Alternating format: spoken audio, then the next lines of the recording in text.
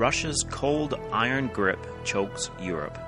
On September 22nd, the UK Telegraph had the headline, Putin's iron grip on energy leaves Europe increasingly vulnerable.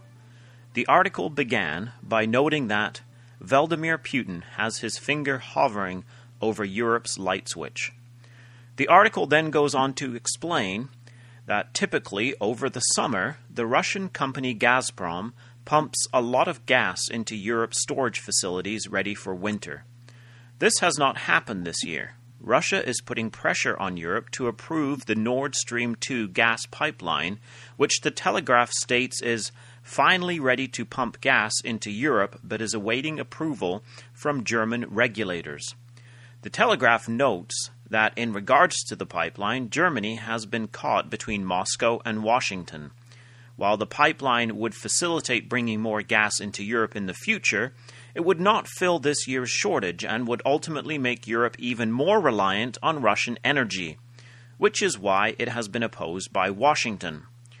Energy prices are soaring, which is threatening any pandemic recovery. If Europe has a cold winter, there are difficult times ahead. The article concludes, winter is coming and a cold chill is set to descend on the households and governments across Europe. Meanwhile, the UK is already being hit by soaring energy prices and fuel shortages. The crisis is producing long lines at petrol stations, and fistfights have been witnessed as customers fight over fuel.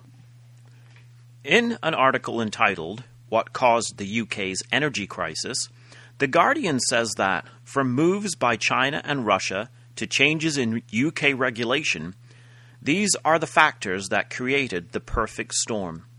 The article says that the UK's energy system has been plunged into chaos by a perfect storm of market forces which threatens to rip through the economy, from home energy suppliers to heavy industry, and from factories to farmers. The two main reasons noted for the crisis are China's post-COVID bounce back and Russian gas games. Russia may have not had many cards in its hand after the collapse of the Soviet Union, but it has played the energy card very well. Europe will most likely fold and approve the Russian pipeline, increasing the EU's reliance on energy imports from Russia. This will only accentuate the problem of having Russia with its finger hovering over Europe's light switch. The energy crisis erupting in the UK at the present moment is only a small demonstration of what would happen if Russia flipped the switch. Russia has skillfully positioned itself to control Europe's strategic energy supply, granting them political and economic power over the European nations. In the preface to Elpis Israel, written by John Thomas on January 1, 1850, he wrote, "The future movements of Russia are notable signs of the times, because they are predicted in the scriptures of truth. Here then we have notable signs of the times."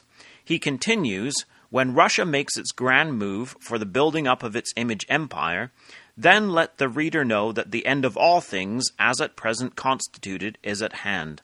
The long-expected but stealthy advent of the King of Israel will be on the eve of becoming a fact, and salvation will be to those who not only looked for it, but have trimmed their lamps by believing the gospel of the kingdom unto the obedience of faith, and the perfection thereof in fruits meet for repentance."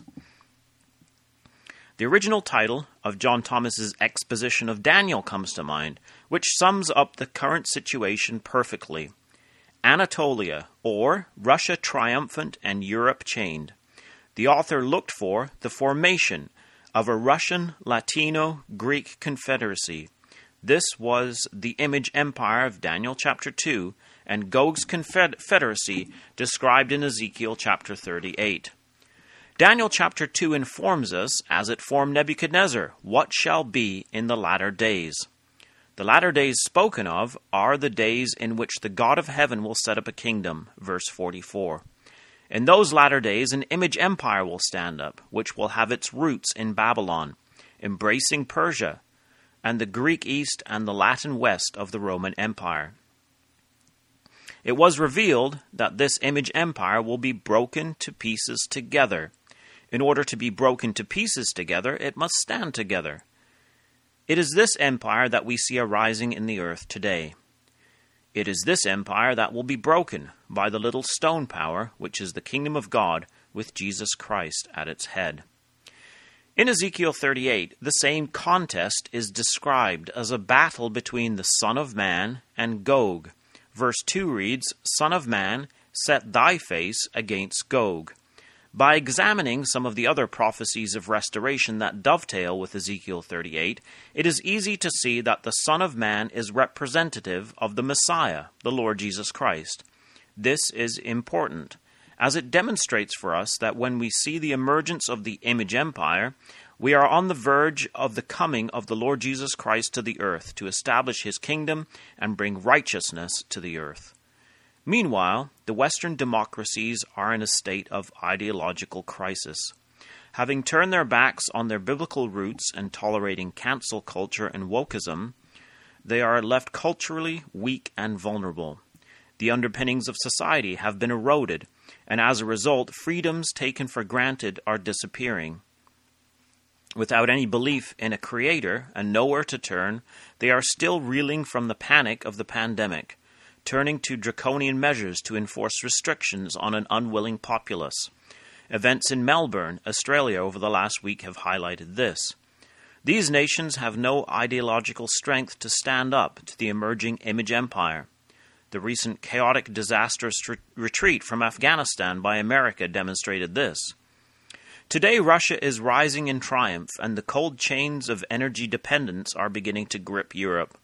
The reality of surging inflation and low energy supplies are set to cause a political crisis across Europe, of which there is little alternative.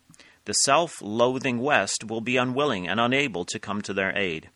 This winter is shaping up to be a winter of discontent. But while this cold iron grip descends on the nations of the world, it is a clear sign that the Son of Righteousness will soon arise with healing in his beams. Malachi 4, verse 2. Come back next week, God willing, to www.bibleinthenews.com. This has been David Billington with you.